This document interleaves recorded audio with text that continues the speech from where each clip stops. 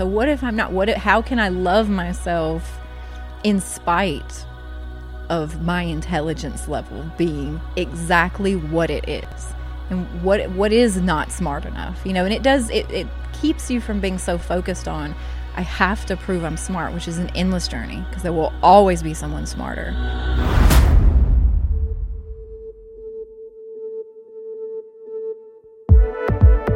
What if you could rewire your brain and your body in a way that you could rewrite some of the old stories that no longer serve you as an adult? Well, today, fan favorite Cindy Robinson is back on the podcast. Cindy specializes on working with teens and parents, but has a specific focus on mental health. Good Lord, wouldn't you want that when you were going through your teenage years? And if you have kids especially, I would highly recommend you follow her on Instagram. Her handle is Cindy Robinson LLC. And you know how they say there's no handbook to parenting? Well, her account actually is one. And almost every post will have you rethink how you parent and empower you. As we have officially kicked off our series on reparenting yourself, I knew she'd be the perfect person to offer insight. As usual, she gives a fresh new look that I'd never heard before. And also, everything she says just plain works. So one quick note before we jump in. If you aren't already signed up to get my weekly emails delivered to you, make sure you go to AllisonHair.com and sign up. And also, can you double check right now that you are subscribed or following this podcast on whatever platform you're listening to? These upcoming episodes you are not going to want to miss. Here is my chat with Cindy Robinson. Today we're talking all about reparenting ourselves, and something you know a lot about. Tell me, what does reparenting mean to you? I imagine that what it means most to me is the idea of kind of going back and the feeling of righting wrongs, like maybe things that didn't work for you particularly, or any traumas you may have experienced, or whatever might have gone on in your journey towards becoming an adult human. Mm-hmm. Something just feels like it didn't get reconciled. So I guess going back and reconciling those things. That sounds kind of scary though. Is it like kind of, unloading all of the junk in your closet and in an attempt to clean it? It sounds like it's a lot. I think it's incredibly hard to do, but I think it is also hard to live traumatized and live feeling like you aren't reconciled. So I guess it's just a choice of choosing your hard. And I'm curious to ask you, why this topic? What made you reach out to me and say, let's talk about reparenting ourselves? So what does it mean to you? Well, it all kind of started with you, and you and I had a session where I have worked with you as your client, and you do this amazing intuitive healing coaching thing. I don't know if I explained it right, but I had told you that my mother always told me, Allison, never rely on a man for your money. And, always go out and make your own. And I always thought, wow, thank you, Mom. That's made me such a hard worker. It's made me, so strong. And so, I have strong fortitude. I really celebrated that part of myself of being a workaholic and, and being able to be a high earner and be able to do that. And you said, Allison, that's trauma. And I was like, what? And you're like, yeah, that's trauma.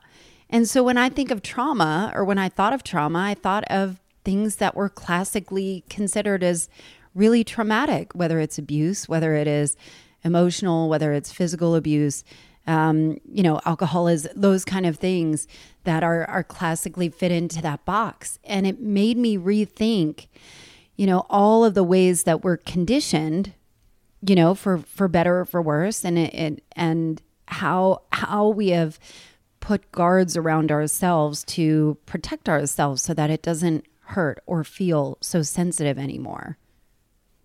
Yeah, I think you're like a lot of people who are very dismissive of what may have been traumatic for them. And I think that's a really important distinction, is that we're all made with different levels of sensitivity, and we're all made up, with different human traits and strengths, and different abilities to feel very deeply. And so I think what can be traumatic for one person may not be for another. What could be a proper upbringing for one person may be harmful to another. But I think that it's important not to feel bad about being one way or the other, because we do need everybody, to make the world go round. So I think it is important to give people permission to say that something was traumatic for them. So I've been reading this book that I've been obsessed about, and it's so hard to get through because all I keep doing as I'm reading it is texting it to my friends like, oh, I thought of Cindy. I need to send it to her. And so she had this definition of trauma. The book is called Patriarchy Stress Disorder, and it is not a man-hating book. It is really about the culture, and the framework that we live in, that men are just as oppressed in a lot of ways as women are. Oh, yeah. In this. And it's by Valerie Ryan, PhD, who is coming on the podcast, which I'm super excited about. Yes, I've been so changed by this book. And so she defined trauma this way. Trauma is any experience that made you feel unsafe in your fullest authentic expression and led to developing trauma adaptations to keep you safe. Yeah. I don't disagree with that. Yeah. But I think, I wonder, I know as somebody who likes to fashion myself or likes to think of myself as somebody who can let things roll off my back. I'm in sales. I don't really care about no's in my professional life, but I definitely do in my personal life. And I wonder what that's about. Like, how many times do we have adaptations that we've made in our world of just these slight infractions that we just never thought to think about or label it as trauma? It seems dramatic or over dramatic in a way, but I think I wonder how we kind of review maybe some of our protective measures that we take, and things that we call ourselves, our social identities that kind of protect us from getting hurt, that may be worth taking a look at. Yes, I have some things to say about that. Oh, yes. Oh, go Cindy. Particularly starting with the over dramatic, or the fear of sounding too dramatic. The problem with that is it actually prevents anyone from sharing or showing who they truly are. And there's no such thing. Our bodies respond and react the way they're supposed to, and we just decide to attach shame to those responses or not. Like, we either understand that is an appropriate response because we're having it, just for the mere fact that we're having it, or we feel ashamed and then we go down the shame spiral. But as far as being dramatic, it never ends. So I've been to the mountaintop. We've talked about this before. Yeah. I have the big T traumas. I have almost all of them. Someone would say, yeah, I have like the medal award, like Medal of Honor. You poor thing. That's often the response, like, yeah, oh, you poor thing. Right. Well, honestly, though, I would look at my situation and go, oh, but look at like what happens, in genocides. It happens, and that didn't happen to me. Or I would hear news stories about the girls that they would find. Police would bust in and find these girls who were, kept in cages for, 2 years of their lives. And I would be like, so what am I complaining about? So it never ends. And I just hear that same thing happening on a different scale with people who are saying, oh, well, my parents didn't see me for who I was, or they really, asked me to hide the person I was, which this book is talking about. Anything that's asking you not to be your authentic self. Why can't I get over that? But it's because it was traumatic for you and you continue to live as if it wasn't. And like you said, your work persona, and you've got this thick skin. Well, I have a belief that we are the same human 24/7. And so I believe that probably you've adapted some sort of dissociative or numbing technique in order to survive your work As life. it was coming out of my mouth, I'm like, I'm reviewing this. Like, I'm pretty sure this is an adaptive technique. Yeah, you like dangled that carrot right in front of me. I don't really care about it, you know? And even like dating, I remember, you know, when I was dating or hearing people who were dating who like the ability to have casual sex and it not mean anything was like the holy grail, you know, like that's really weird, right? I guess that was a message that was sent to you. You know, we all have different messages that were sent that made us adapt different ways, but it sounds like that was what was strength or womanhood or power to you. Yes. Like, well, if men are going to do that to us, we can do that to men. It really is kind of a mind fuck, right? Yes, it is. And you can't be that person if that is not innately who you are. You can certainly perform actions that would mimic a person like that. And using several dissociative / numbing techniques that people use to get through things, but you certainly aren't actually being brought to life by living that life if that's not actually authentic to who you are. Yeah. So what I thought was interesting about this book, and again, I'm only like, I don't know, 75 pages in, which is a miracle for me to actually read pages where you turn. I'm more of an Audible girl. In this book, I think the overarching message so far is that it's not you, you know, like we get caught in this self-help, you know, hamster wheel that is never like something's wrong with me. I need to fix my mindset. But it's like the framework is broken, you know, like the framework that we are supposed to show up in a way that is going to be very masculine, very, you know, very go, very do, and kind of get through it unfettered. Yeah. And I wonder how you start to unwind that concept. Well, when you said the framework, to be super clear, because I know this is what you mean, but I want to be super clear that you mean the societal framework. Yeah. Not your internal framework. Right. That's exactly the point, is that there's nothing wrong. I find that 99.9% of the time, humans are acting completely appropriately. So someone shows up and goes, I hate that I do this. I hate that I'm like that. How do I change being like that? Well, my main perspective is there's a perfectly logical, reasonable way that you're behaving or doing these things. So let's figure out what that is rather than trying to change something and having no idea what is the logical response that your body is having, trying to tell you.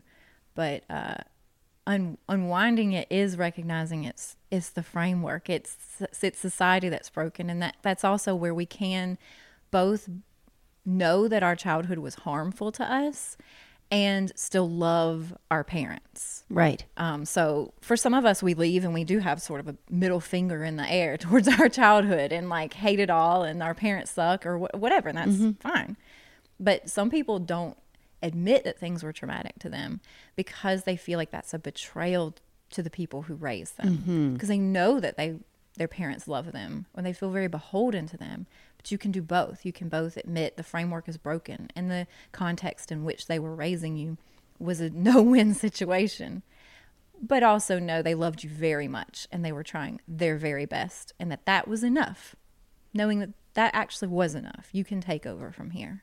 So I wonder how much of it can be blamed on society, you know, like when I was growing up and my parents, and I had a fairly happy childhood, you know, certainly there were things that happened here and there, things that were very specific to who I am as being somebody that is really sensitive, you know, that they did the best that they could. But, you know, parents weren't talking about their feelings, you know, parents were not told, you know, like you spank your kid when they get out of line, where that is completely different now. And so I think that is a really insightful thought of you to feel like it might be a betrayal when you feel like you had good parents that loved you, you know, but also those societal expectations of how do you move forward in the world? How do you reparent yourself in this way?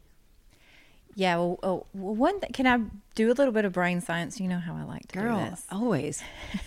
That feels important to kind of bring to this conversation is what we now know, which is pretty new and revelatory information about how our DNA works. So if our parents experienced any sort of trauma, and same goes for us, but in every generation after, they experience some sort of trauma, the coding in the DNA shifts. I mean, we can see this scientifically now, that the way genes are expressed, it doesn't change your DNA genetic code, but it changed the expression, which means the receptors, right? Yeah, and then that means you have a higher propensity to experience the same response to trauma as the generation before, except on a higher sensitivity level.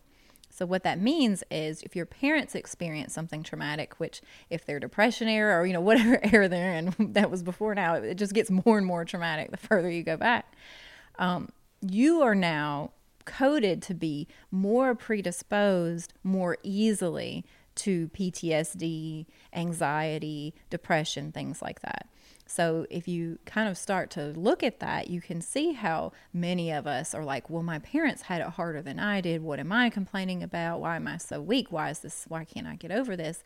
Well, so from the start, just if your parents are parenting out of their own trauma that was unhealed by the time they conceived you, then you are going to have a higher predisposition to also experience that same response more easily.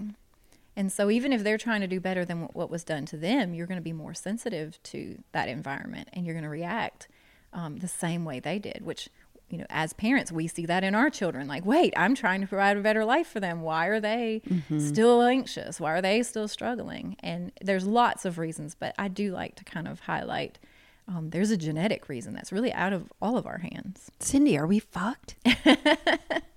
No. Short answer, because knowing that is very freeing, I think. So if we're all in the same boat, if we're all going through this, if we all feel a little bit traumatized by our upbringing, we're all looking at this like, do I have to reparent myself? Then we're not alone. And what kills people and what causes depression and terrible things is isolation. It's feeling like it's just you. It does feel like, so understanding this, and I feel like I am deep in this right now, it feels very freeing. It feels like, wait a minute, I think I might be able to get off the hamster wheel of this, something's wrong with me, I need to fix it. And I just don't know how. I don't know how. And so I'm learning, like there are little tricks, there are little things that I'm trying to introduce into my daily life of what does it look like to reparent. And a lot of that is starting with the self-talk. And, you and I have talked about this before, and it kind of went viral of you saying, I just want to hate myself less, instead of like self-love. And I thought that was really powerful. But I wonder, like you have survived unbelievable big T trauma, and you're one of my favorite and most, wisest people I know, like you really show up in a way that feels like you have somehow moved it and transmuted it in a way that feels very healthy to me. Like I really look up to you for how you show up in the world, and would love to understand, how do you transmute that energy in a way that's good? How do you reprogram? You said a lot of nice things. I know it's hard for you sometimes to hear it. I'm getting better at feeling it's true in my heart, but it still makes me so nervous to think, God, people are depending on me. But there is this feeling of cracking a code and knowing like it doesn't have to be like this. So that is why I talk with a sense of urgency, and I kind of take over sometimes and go down rabbit holes, because I feel like there's some code to be cracked. It does feel like a code cracking. Yeah. But first I would like to ask, you said you're working on that self-talk, and you're working on that. How is that going so far? So I would like to know that before I... Oh, terrible. But I'm aware of it. You're aware that it's going terrible. I'm aware that it's happening. So I think it is, I don't love the frequency that it's, like that I'm noticing it. And because I'm noticing and more hyper aware. So I feel good that it is being brought to light kind of thing and not just happening in the background, but me noticing and it happening anyway, and then trying to, I don't know if it's retraining the brain of just trying to, I wish there was a way that if I feel triggered in some way that I could reprogram it in the moment. And that's the part that is frustrating of just, I think I have, and I'd be curious to get your triggers too, but I have these triggers on not being smart. And, if there are situations where something at work, something somewhere is really hard and I'm not understanding it, that sends me into such a spiral of, that of course, you don't get it. You don't belong here. And so it does attach itself to a lot of old stories that I'm trying to reprogram. So if we're being fully honest, that is kind of one that I'm working through on a regular basis of not being smart. Mm-hmm. Well, I think like you're saying, you're in this sort of step one of just recognizing just how much that matters to you. Yeah. Like just the first thing really is the awareness of yourself and first looking at, wow, what am I living with right now with how I treat myself? I'm currently getting by on fumes, I'm currently getting by on constantly talking to myself negatively. And then you're identifying what is the source of insecurity, which if you're having trouble identifying, what are your triggers or what triggers you, it's usually what you feel most defensive about if someone brings it up, so if, some random person, because sometimes I'll have a reel that will, go viral in quotes, and yours are hilarious. You just crank them out. They're really funny. But the more popular they are, the more trolls you're inviting, because more people are going to be seeing those reels who they aren't meant for. Do you have trolls? Yeah, I get trolls. Congratulations. I don't really like that. Like until you're hated, you're not big enough or something, Yeah, I'm more of a below the radar kind of gal. But if that happens, yeah, I get trolls, and it's funny because when one really upsets you and makes your stomach churn, that usually means, oh, there's something in there of a dialogue that I'm saying to myself that I'm really tired of carrying. Like I'm really tired of carrying this thing that I'm saying to myself, and this person calling it out. I just know it's going to make that job so much harder for me to, fight that. So that's one clue, is just, it could be in your marriage, and once something goes down to you're like your mother territory, you get really defensive, but just whatever really sets you off, makes your blood boil, is probably the thing that feels close to true to you on some really subconscious level. But so, for you, it's nice that you've already identified that this is about your intelligence level and whether or not you're smart. But I think, what do you do from there about that? The non-self-hatred is, how can you not hate that so much? How can that, you be... Let's assume you're not that smart, so sort of going down this terrifying hole of, well, how would it be okay if I wasn't the smartest in the room? What would I do if the case was closed? I don't like that. I'm sure you don't. Wow, that is a terrifying thought. Yeah. Yeah. And it's okay. I'm with you. Keep going. And it gets worse and worse and worse until you actually accept that. What if that was true? And that's what's real creepy about shame, is right up until the moment that you speak it out loud or you rid yourself of that shame, it just gets worse and worse, which scares you off from dealing with it, right? Like you just think, well, this is getting worse and worse. So by the time I actually speak this out loud or live as if, what if this is true? You think it's going to be so much worse, but it isn't. So once you actually live in, well, what if I'm just not? So what if I'm not? How can I love myself in spite of my intelligence level being exactly what it is? And what is not smart enough? And it keeps you from being so focused on, I have to prove I'm smart, which is an endless journey, because there will always be someone smarter, and there will always be some trigger telling you that you're not the smartest in the room. But what if you embrace that about yourself and you go, okay, what if I'm not? Now what? What's the ... after that? Okay, I'm not the smartest. Well, what? What happens then?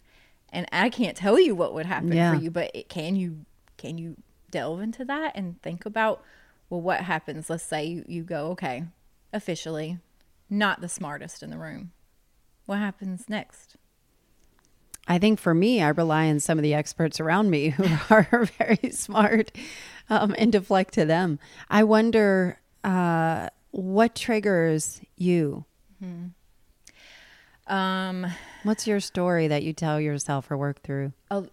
Death, alone, not needing, asking for help, being a burden, big sources of fear for me. So I like to provide. I like to not cause a debt to any relationship whatsoever. So for sure, any sort of, anything that might, whenever I'm feeling insecure, it's that I'm not bringing enough to a situation. I'm not doing my part. I'm a burden on someone. Woo. When I get sick, I immediately become defensive. Like, me sick equals defensive. Wow. Yeah. Because you need somebody to help you. Yeah, I'm weak in that moment. And so I'm so grouchy, and I just have to kind of isolate. You just have to just learn. So I've had to sit in, well, what if I am a burden? What if for me, it was about financially, I don't make what my husband makes.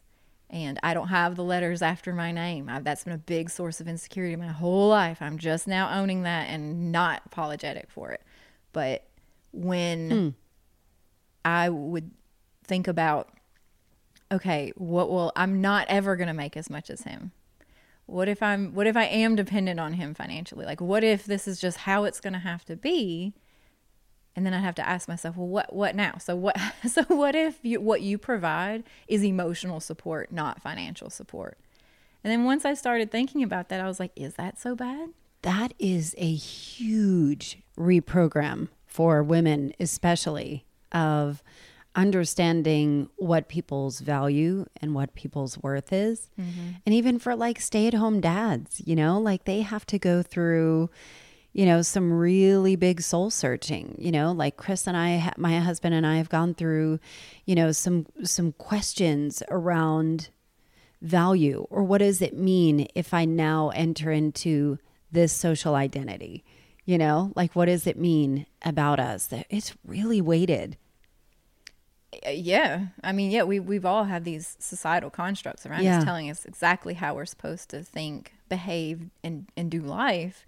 But when you stop fighting that insecurity, like for you not being the smartest, and you dive into people who aren't the smartest in the room but still do amazing things, and you just dive into, I'm in this camp. So what if my worst fear came true?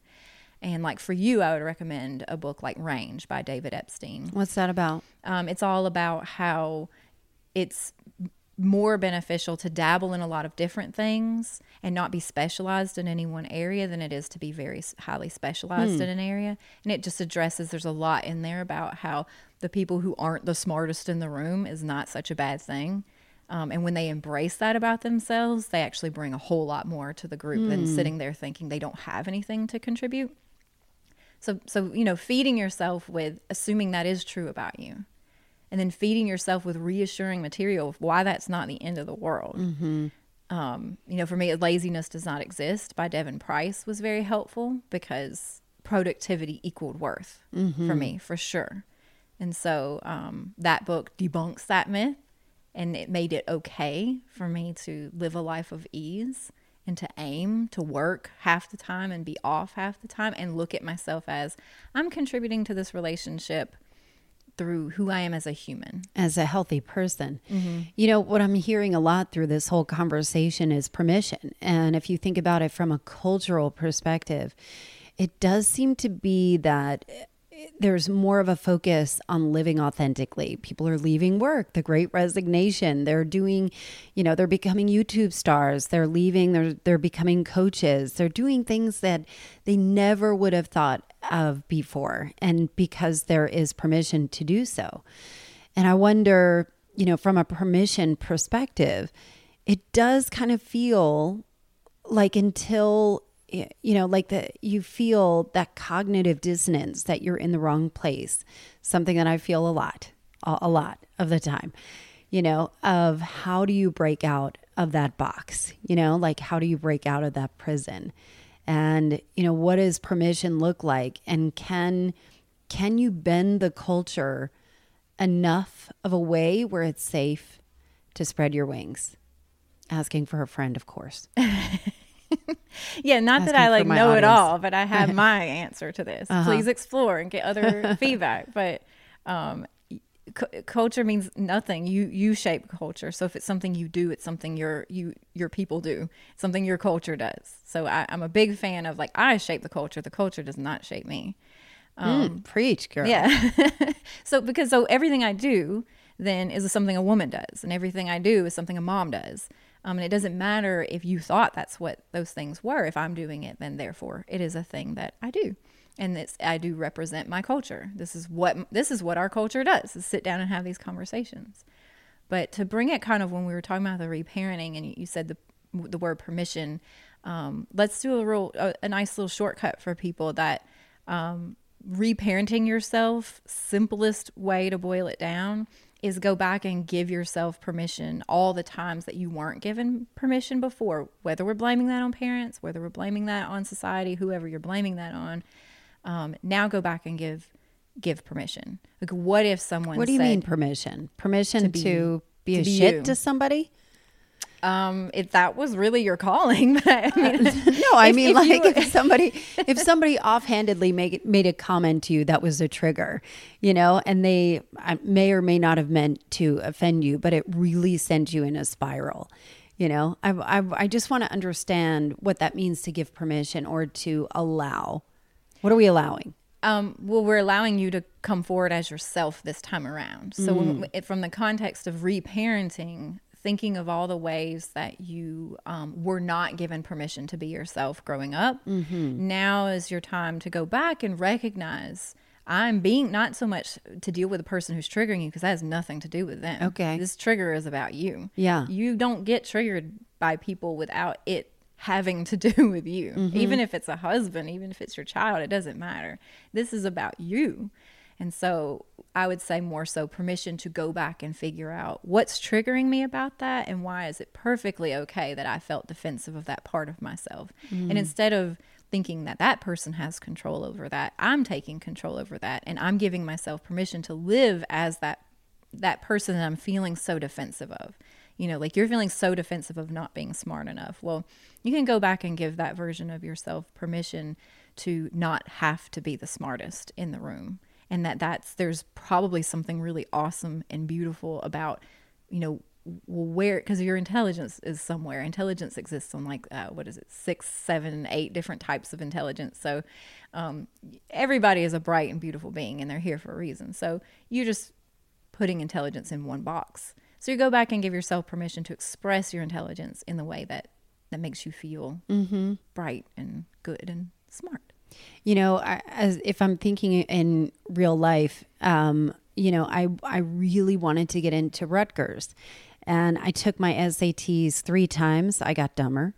And I did not get into Rutgers after multiple attempts. And I went to a state college. It's called Kane University in New Jersey. And I started out as a psychology major. And then when I discovered that my college had a radio station in my sophomore year, it felt like everything lit up. Everything lit up. And it felt like all of my smarts. And, I didn't really blossom really until college anyway, because I felt like I could be my truest expression and couldn't believe that I could get on a microphone and play music and share music. Like my whole childhood was making mixtapes for other people because I couldn't wait to share the music and couldn't wait to share it, And so I do think I understand, rewinding and looking back of the beauty of finding, what does light you up and what, where you do feel smart. Like I could kick anybody's ass in 80s music trivia. But other than that, it might not be my bag. But I think I see what you mean. Well, yeah. And I mean, so then you would be giving yourself permission to realize that was where you were lit up. That's where your focus should be. And I think you may have gotten caught up in messages that said, that's a hobby. I'm not sure, or that's just not worthy enough, or I don't really know. Yeah, that's why I didn't get into it because, well, I did want to be a DJ out of college, and I would pursue that and then realize there was no money. There was no money there. And I ended up in marketing and then back in sales and radio sales, so I was kind of in and around it, but never doing the thing. Yeah, but you say there's no money, but it might not be money that you found enough to satisfy whatever expectation was placed on you.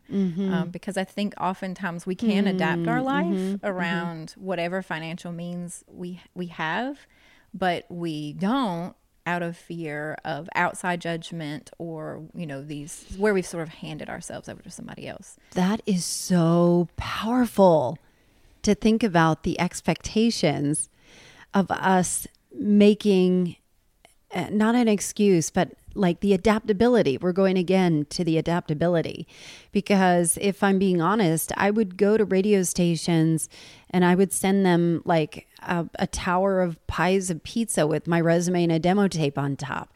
And while they called to thank me, nobody ever offered me a job in that realm. And the demos sucked, but whatever. It was funny.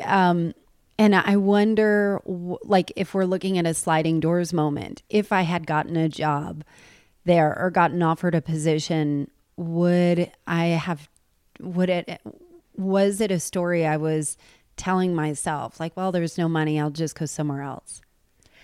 I'm not sure, but I also, wonder how much your perspective of money and having to be independent, what you had said in the beginning about sharing about how your mom said never depend on someone, but actually it's quite acceptable that if the person that you're with is very content in what they're doing and it makes enough money that you could pursue these things, or if there's just some way to make things work, I say make them work, because when we say don't depend on anyone, I mean, the message that sends is traumatic. Yeah. What that says about, that you can't count on anyone and all these things, they actually aren't true about healthy people, who love one another. So it's just something usually very unhealthy people have determined from their life experience. Certainly something I had determined from my life experience was everyone will die or they'll hurt you. It's one or the other. And you just eventually you have to decide that that's not acceptable, and you're willing to take a chance, get so unafraid of failure that you just go, okay, well, what if I'm not smart? What if love is real? What if it's okay to not make nearly as much money as your spouse? Or what if it's okay to live modestly for the rest of your life, but you're doing something that you love? And I'm always cheering you on to do that. I'm always trying to tell you, do it. Get this stuff out of your head, because I know this is what's on the other side of that fence. I just got lucky that I found out a little bit sooner. So when you're thinking about reparenting and the people that you talk to in your coaching practice, where do you find people need the most help to reparent? Definitely they get stuck on dismissiveness of their own pain. And that's when I hear things like, why can't I just get over it? Why does this still bother me? Why can't I let this go? They get stuck there. If they make it past that point, I think it's a hopelessness or the fear of taking a chance that there is a better existence available to them. They just haven't seen it yet. Because you can get really apathetic and real cynical real fast if your childhood messages were pretty toxic. So taking that chance that they are worth something, taking that chance that love can be healthier than maybe what they've seen so far, that's typically where people get stuck. Is there is this element of risk. You do have to set yourself up for potential pain. And you've built your whole life with these shells like you talked about to protect yourself. So there comes that moment where you do have to take that armor off, and you have to risk that someone would hurt you, or that you would, self-worth wise, you would hurt yourself. You would disappoint yourself. You would actually be all these awful things. And so that's probably, I would say that's where people who I see, that's where it's hardest to get out of. I would think that the dismissive part probably happens more than we ever would give ourselves credit for. Yes. Well, you were. You know that. Yeah. You were dismissive about how traumatic of a message that is to not depend on anyone. Just imagine saying that to your children. It's horrific, the idea of sitting a child down and repeatedly saying to them, don't depend on anyone. That's traumatic. Would you do that to, imagine the response of your children if you did that, right? Yeah, that is traumatic. So you weren't this armored up adult you are now when that was being said to you. So this is where we have to look at ourselves with compassion. Yeah, so that compassion part, especially compassion towards ourselves, where are you working to reparent yourself right now? Right now, I think I'm doing okay right now. There's always layers. Yeah. And so I am always waiting for the next layer, which is usually presented by all of a sudden all the amazing stuff starts to wear off. And I start thinking, oh my God, is this all going to end? And these aren't real tools. It just means there's a deeper level of healing. But I think it's just the continuing the day to day of finding myself enjoyable and not feeling guilty about that, and just experiencing and relishing in the fact that I am not hating myself for a while and it feels good and that it's going well.